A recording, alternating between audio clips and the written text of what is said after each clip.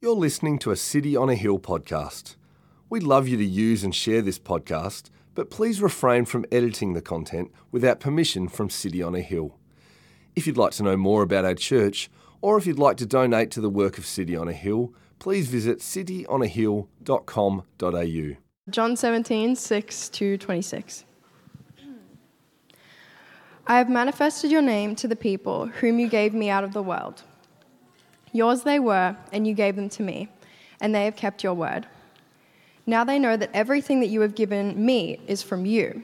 For I have given them the words that you gave me, and they have received them, and have come to know in truth that I came from you, and they have believed that you sent me. I am praying for them.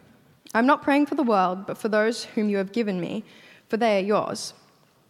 All mine are yours, and yours are mine, and I am glorified in them. And I am no longer in the world, but they are in the world, and I am coming to you.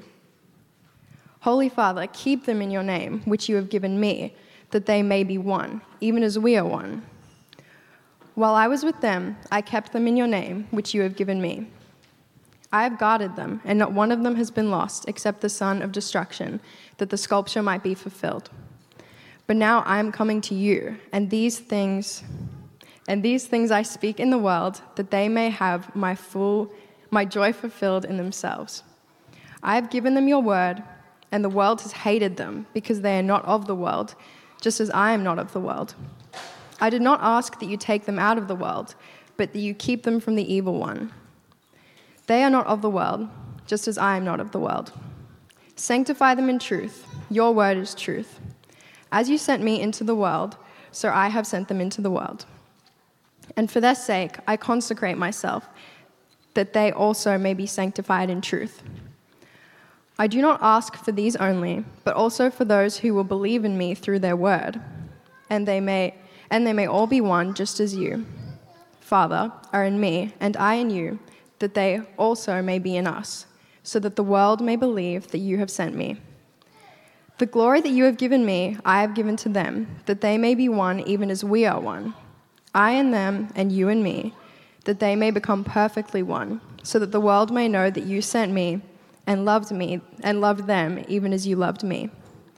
Father, I desire that they also, whom you have given me, may be with me where I am, to see my glory that you have given me, because you loved me before the foundation of the world.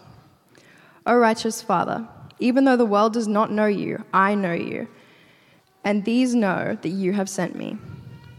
I made known to them your name, and I will continue to make it known, that the love with which you have loved me may be in them, and I in them. This is the word of the Lord. Thanks be to God. Thank you so much, Dana. You can keep that one. Actually, you can give that one back to Lisa. Thanks very much. Hey, good morning, City on a Hill. So good to see so many people here this morning. I'm glad you've been able to find a seat. I'm glad you've been able to make it at the right time. Congratulations. We, as Lisa said, we're kicking off a series on prayer. I should introduce myself, shouldn't I? Yeah, all right. If we haven't had the pleasure of meeting, my name is Neil. I get to be one of the pastors here at City on a Hill. Everyone else is on leave. That's why you've got me this morning. Yeah. One person's happy. Excellent. Nice one. Hey, well, we are kicking off a series on prayer, so we should start by praying, right? Would you pray with me? Let's pray. Gracious Father, what an incredible privilege it is to come before you in prayer. That you are a good Father, that you love to listen to our prayers, that you love to hear us, that you love to answer our prayers. And so, Lord, we pray this morning that your Holy Spirit would just be at work in us, amongst us this morning. Lord, would you give us ears to hear? Would you give us eyes to see and tongues to taste your beauty and your glory?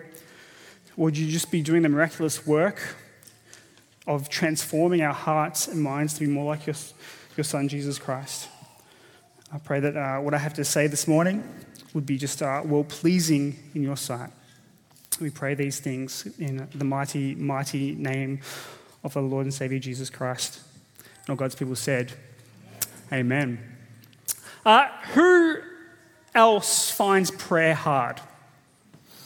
All right, if you honest people, it's all right. There's no shame, all right? We can be honest. Prayer is hard, right? And I think, regardless of who we are, whether you're a Christian or not, we know something about prayer, that prayer is some kind of talking to God. And we know that prayer is something that Christians do, right? It's an integral part of being a Christian, is that Christians pray. And we all know that we should do it. But my guess is that for many of us, that on one hand, we know that we should probably pray more than we actually do, right? And yet then on the other hand, we also know that to actually do that, prayer is not supposed to be some kind of rigid and ritualistic, kind of programmed, kind of pray at this time in this kind of way, pray these particular words verbatim, because we know prayer is, it's about being in relationship and cultivating our relationship with God. This whole being reconciled and being in relationship with God, it's the whole point of the gospel. In fact, it's the whole point of salvation history, that we would be reconciled to God. Part of that is that we've been given this incredible gift of being able to converse with the Creator.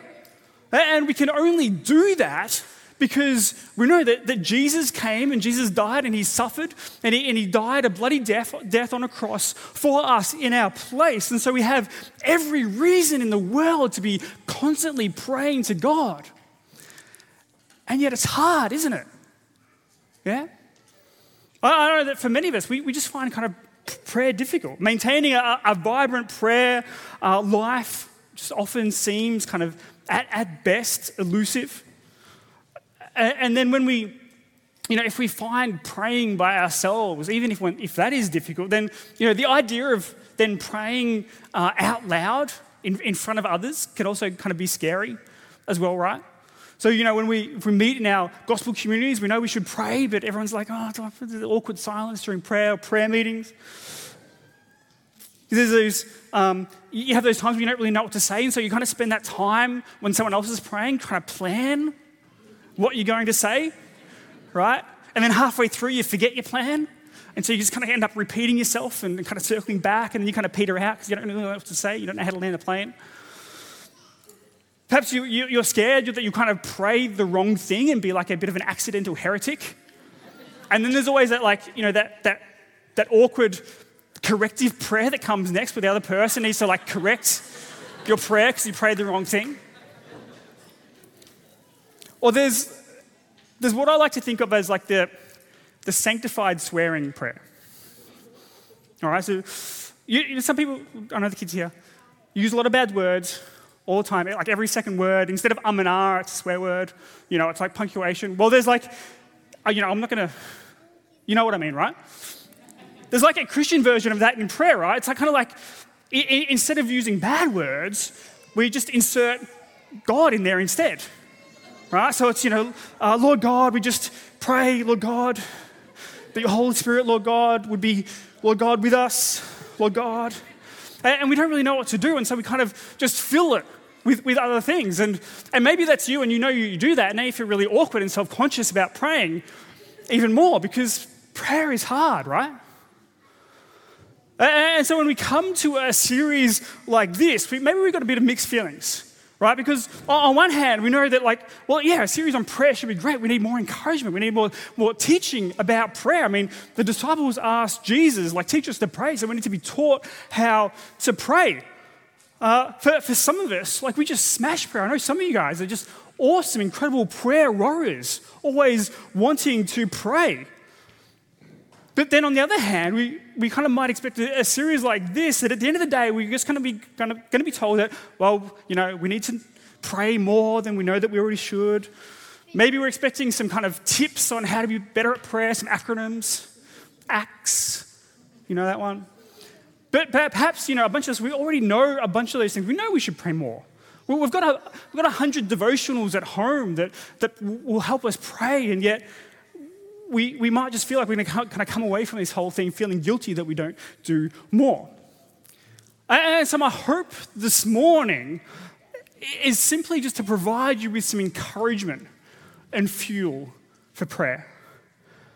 One of the things I love about this passage, this prayer in John 17 of Jesus, is that if you read through it, it kind of sounds a bit like he's ad-libbing it, like he's just making it up as he goes along. It doesn't seem to be some kind of like formal, well thought out kind of structured prayer, like a well-rehearsed kind of piece of prose. He's just a guy who's praying what's on his heart to the Father.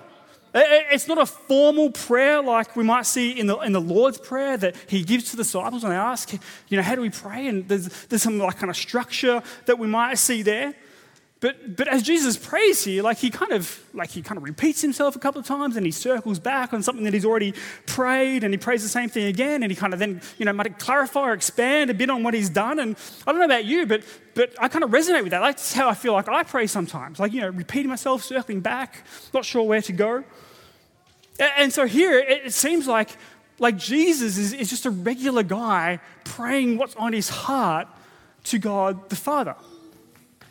And yet, we know that when Jesus prays, that it's not simply another conversation with the Creator, but when Jesus prays, we actually get an insight into a conversation among the Creator, right?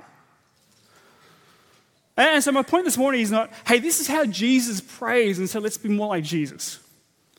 Right? That's good, and that's another sermon, but that's not what I want us to see this morning. So the big idea that I think we need to see this, and this is the encouragement and fuel that we need, because I think when we grasp this, that it's an absolute game changer for our prayer life. And it's this, that Jesus is praying for you. You know that? That Jesus is actually praying for you. So we're going to read again from verse 6 to 11, if you've got your Bible to open up there. We kind of dive into partway through it where Jesus just finished up a sermon and he's praying off the back of that.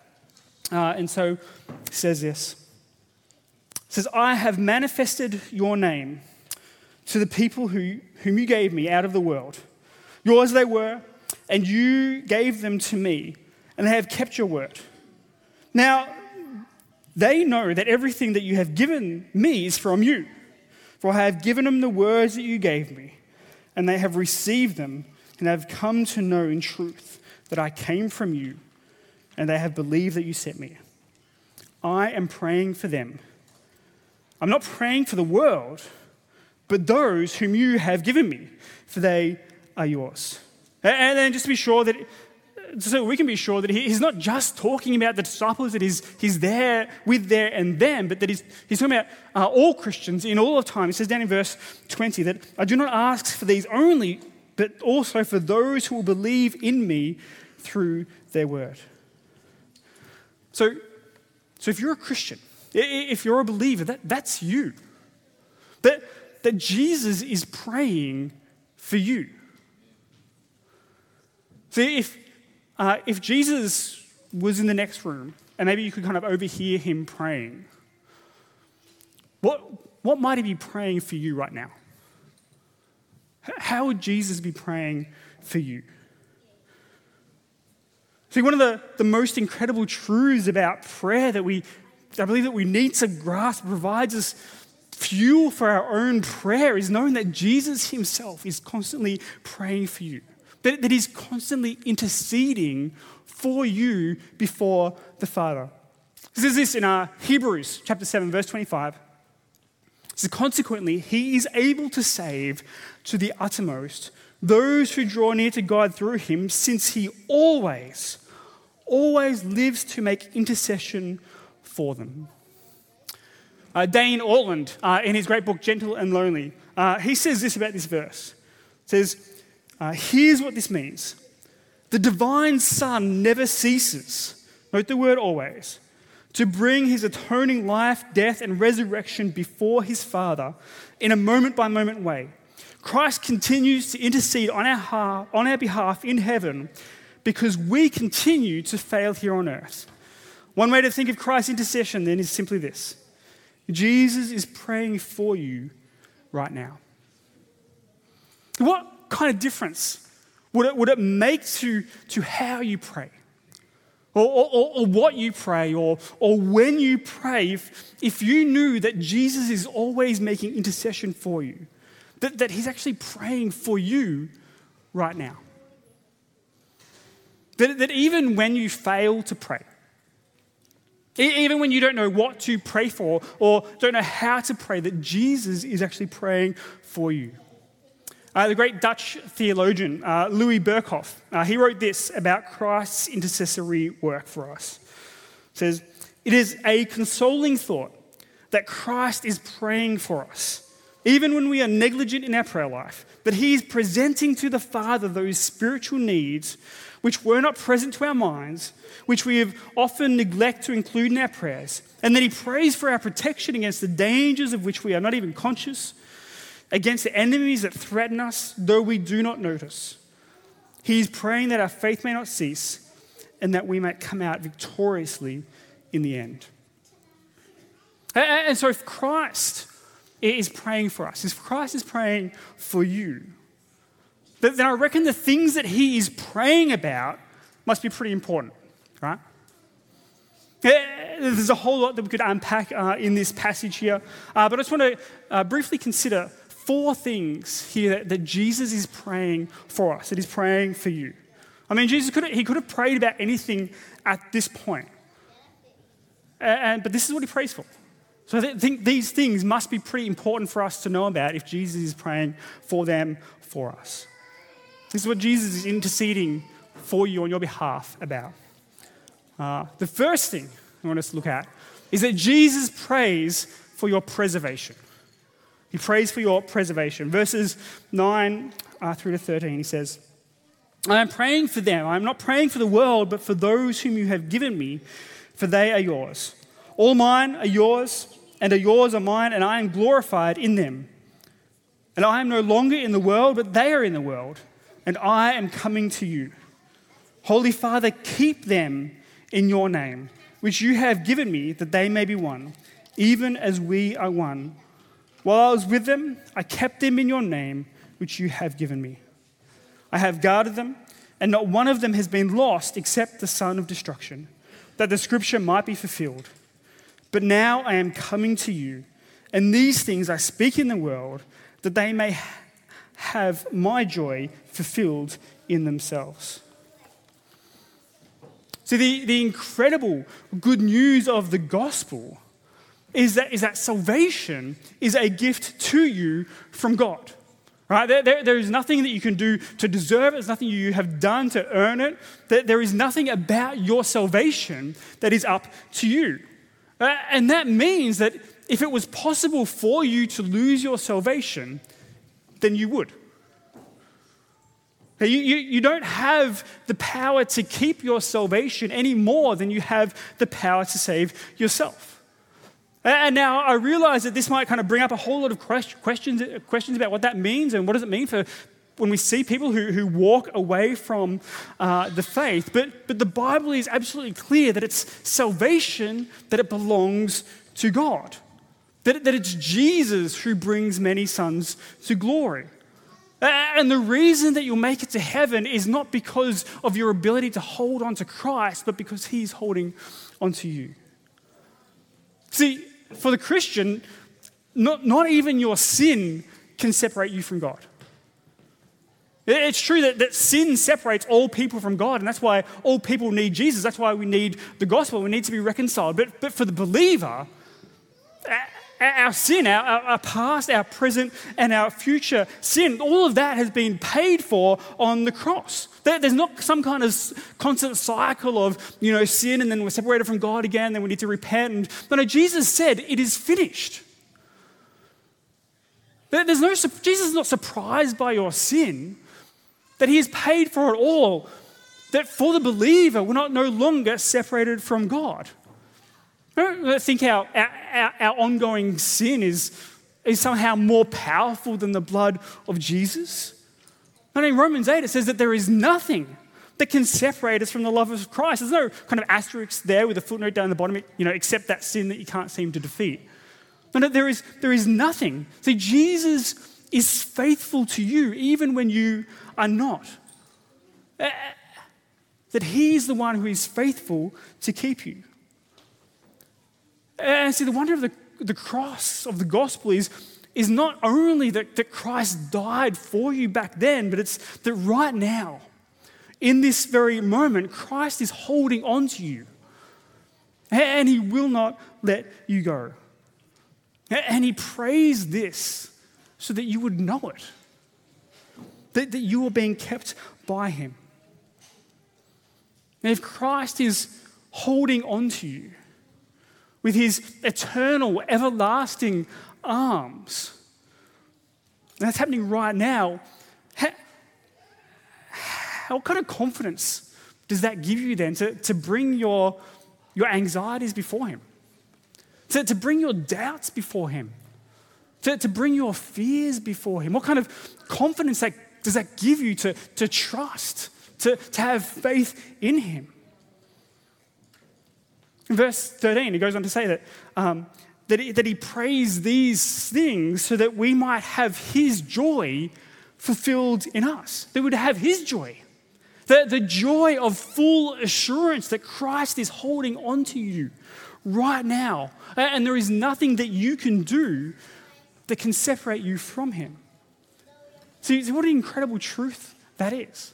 As I've been thinking about this week, I've been constantly coming back to and dwelling on this, that realizing that whenever I think about it, that Christ is praying for me right now, then that inspires me to pray.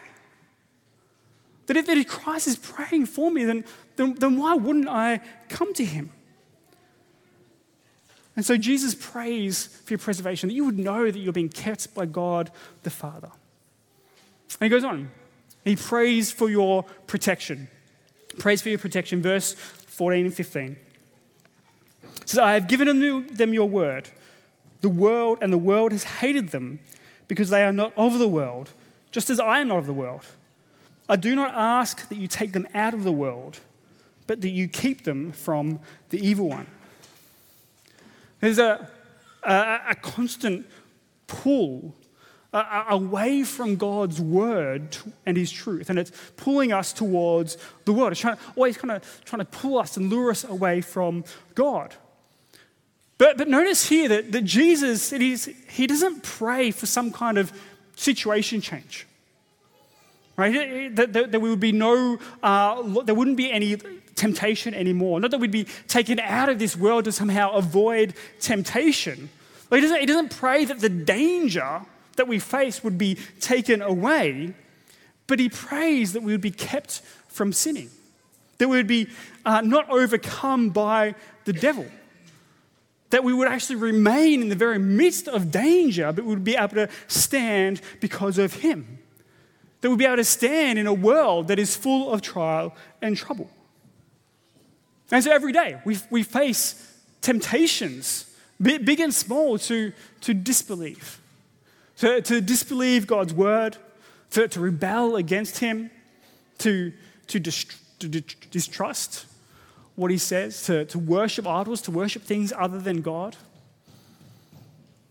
And so in your fight against sin, in your fight against temptation, in your desire to be holy, how much courage does it give you to remain faithful, knowing that Jesus is actually praying about this very thing for you?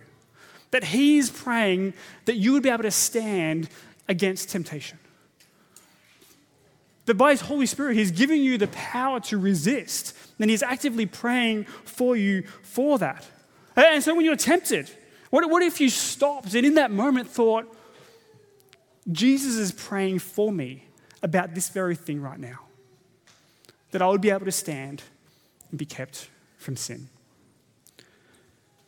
So even if you don't feel like you're in danger, like there's an enemy who's trying to devour you, that Jesus prays this for you, and so it's important that you know it. So he prays for our preservation. He prays for our protection. And that as part of being protection, he prays that we would know our purpose and place in the world. Purpose and place in the world. Verses 16 to 19. Says, they are not of the world, just as I am not of the world. Sanctify them in the truth. Your word is truth. As you sent me into the world, so I have sent them into the world. And for their sake, I consecrate myself, so that they may also be sanctified in truth.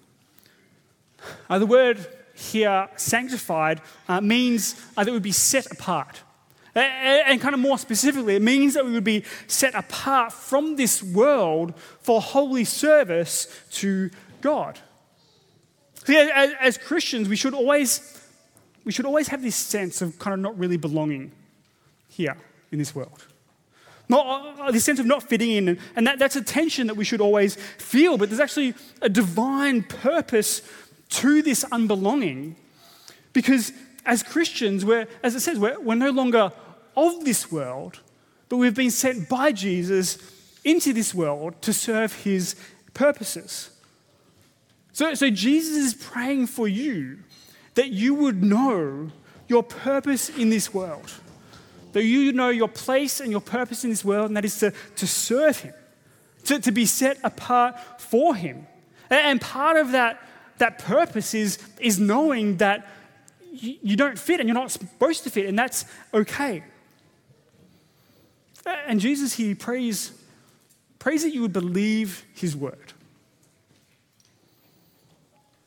So it's his word and believing his word that is what sets us apart and makes us not fit in this world. See, Jesus doesn't pray that we'd somehow kind of be able to accommodate his word to the world. But if you believe what the Bible says and you live by what the Bible says, then you're actually going to feel incredibly out of place here. And Jesus prays that you would know that you don't fit here in this world, and that you're not meant to. Because we tend to forget that, don't we? We always feel like that we should fit in. See, but the more that you know that you don't fit in, the more you'll be driven to prayer. The more uncomfortable you feel in this world, the more you'll want to pray. See, there's always going to be things that distract us from the purposes that God has for us. We're distracted by the cares of this world, cares of what other people think about us, how other people might see us. There's always temptations to compromise on the truth of the Bible. Temptations to compromise our witness. There's temptations to just, accumulate more stuff and comfort, just to live for being entertained. And all of these things are pulling us away from God's purpose for us in this world. And so Jesus is praying for you that you would know that you're not meant to fit in here, but you've been sent by him to serve him in this world. And this serving him, it's not meant to be something that's kind of just done alone, but it's done as part of being part of the body of Christ. And so that's why he goes on to pray for the unity of his people. That Jesus prays for the unity of his people. Verses 20 to 23. It says, I do not ask for these also, but for those who will believe in me through their word, that they may all be one. Just as you, Father, are in me, and I in you, that they also may be in us, so that the world may believe that you sent me. The glory that you have given me, I have given to them, that they may be one, as even we are one. In them, I in them, and you in me, that they may become perfectly one, so that the world may know that you sent me and love them even as you loved me. There's lots and lots, right, that we could unpack here in this verse, right? And what it means for the church and for the church to be unified. But let's just consider for a moment, just kind of briefly, what that actually might mean for us personally. What might it mean if Jesus was praying this for you? If Jesus was in the next room and he was praying this for you, you might be one with the church. What might his desires be for you and your relationship and fellowship with other believers? Because Because this is what he's praying for. So it must be pretty important, right? Our relationship with one another. See, God's purposes for the unity of the church are what? So that the world may know that Jesus has been sent by God the Father to seek and save the lost. That the relationships between fellow believers is to be a witness to the world about who Jesus truly is. And so if Jesus is praying for you about your relationship with other believers, what might he be praying for? Maybe there's other Christians that you need to reconcile with. Maybe you need to forgive. Or maybe you need to repent to, confess to. Maybe you need to let the gospel do its work in your relationship so that it might shine and others might see that. Maybe you've been hurt or kind of burnt a bit by the church. You kind of kept your distance, but now it's time to actually pursue fellowship again. Maybe you've kind of just been a bit more of a consumer of the church. And you've kind of been a bit more of a plus one rather than being one with the church. And so the problem is not so much kind of disunity, but just a lack of relationship, a lack of actual fellowship with other believers. And now is the time we actually need to plug in and actually be part of the church. Or maybe Jesus is calling you to think about who it is that you could be encouraging. Who could you be walking alongside? Who could you be discipling or mentoring? Because what he's calling us into is greater fellowship amongst one another so that we might demonstrate what it means to be one as a church so that others might know who he is. So this is how concerned Jesus is with our relationship with other believers, that he would be praying for it. And why is that? It's for his name's sake, so that people would know who he is. And so, friends, what I want you to know this morning is that Jesus is praying for you. That he's praying for your preservation, that you would be kept by God. That he's praying for your protection, that you'd be kept from temptation and that you'd be kept from the evil one. He's praying that you would know your purpose and place in this world. That you've been set apart to serve him. And he's praying for your relationship and your fellowship with other believers. So, as this is a series about prayer, we're not just going to talk about prayer, but we're also actually going to pray. Now, I know some of you are starting to freak out, all right? We're not going to turn to each other in small groups and pray, all right? We're actually just going to pray by ourselves. And so the thing that we're going to do is just let this scripture guide us in the things that we pray about. One of the most helpful things I've found in terms of how we can pray, if you don't know how to pray, is to let Scripture guide you in prayer. So open up Scripture, and as you read it, they're the things to pray for. And I reckon this is a great starting place, because this is what Jesus is praying for, right? So if Jesus is praying for these, let's pray for these for ourselves as well. So just as Steph plays, we're just going to spend some time now just praying through these things. So I'll lead us and I'll talk through each kind of section and just give you a few moments, just in the quiet, for you to pray about these things, knowing that this is what Jesus is praying for you. That he is right now interceding for you on your behalf before the Father. And that because of that you can pray to him about these things. Perhaps if you're not sure what to pray in each of these things, you're not sure what to pray, you can simply pray that Jesus would show you how he's praying for you in this moment. I just want to invite you to pray. We'll spend just a couple of moments together on each of those things, and then we'll sing. But would you pray with me?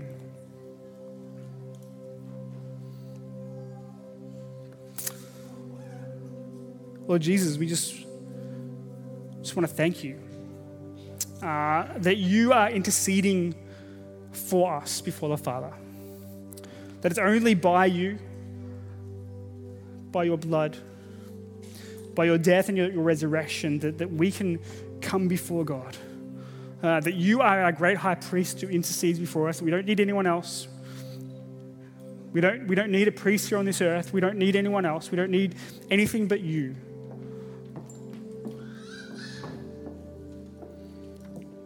And so, Lord, we want to thank you. Lord, just take some time now to thank Jesus for interceding for you, that he's constantly praying for you, bringing your needs before the Father, even when you don't need to, you don't know what they are. We'd like to thank him that he's faithful even when you are not. Let's pray for those things.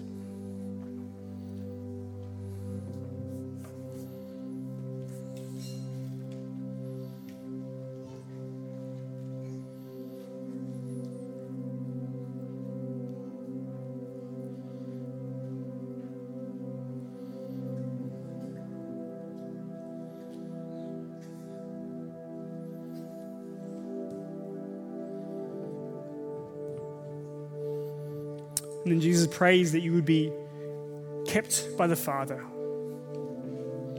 What kind of confidence does that give you to bring your doubts, your fears, your anxieties before him? Take a few moments now to just bring them to God and to lay them at his feet.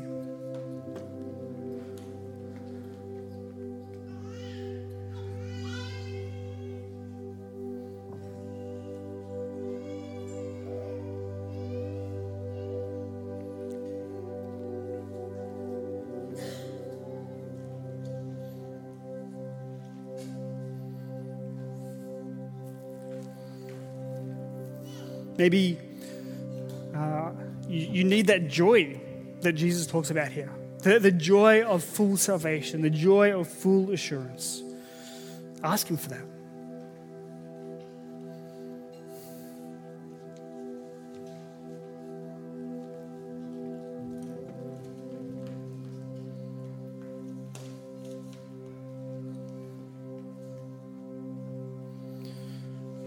And Jesus prays that you would be kept from evil. I mean, where are those places that you're just being tempted right now? Where there's temptations to sin? Or what sin do you need to confess and repent and receive forgiveness for? Bring them to him now.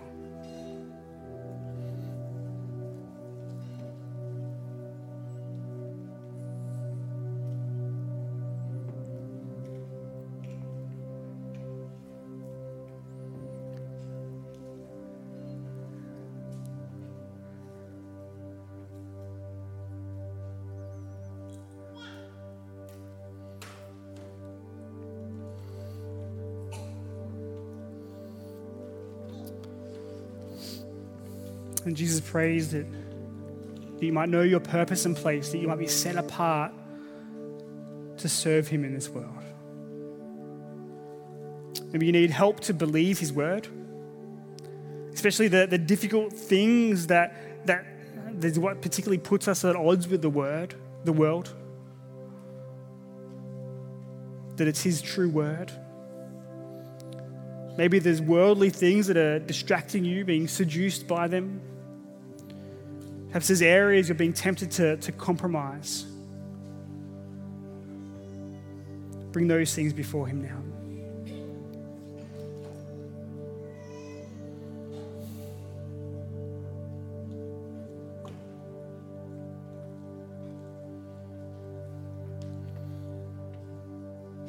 Or perhaps there's a particular way that Jesus is calling you to serve him. Maybe you need to ask him about that.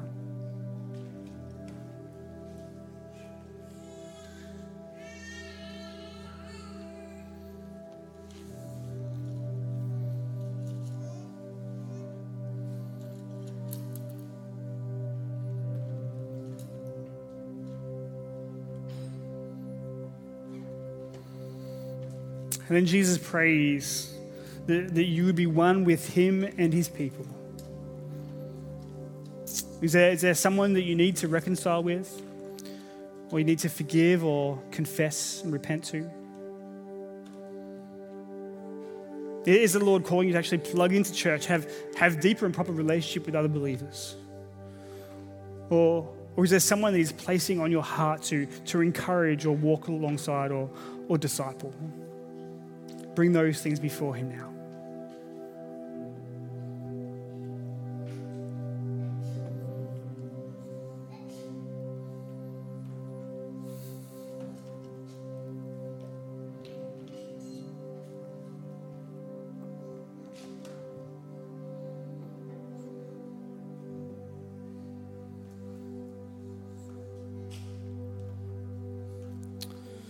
Lord Jesus, what an incredible thing it is that you would pray for us.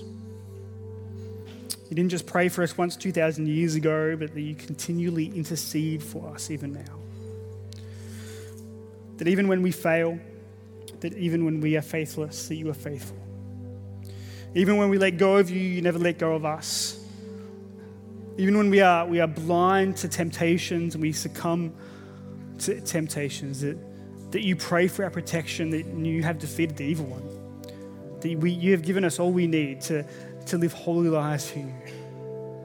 Lord, may we know what it means that we are not of this world, but that you have sent us to be set us apart and to serve you in this world.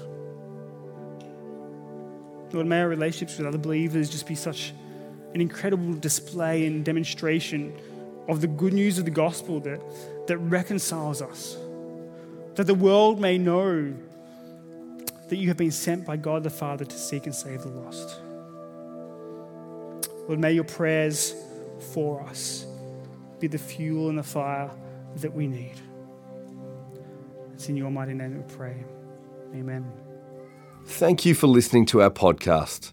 If you'd like to know more about our church, or if you'd like to donate to the work of City on a Hill, please visit cityonahill.com.au.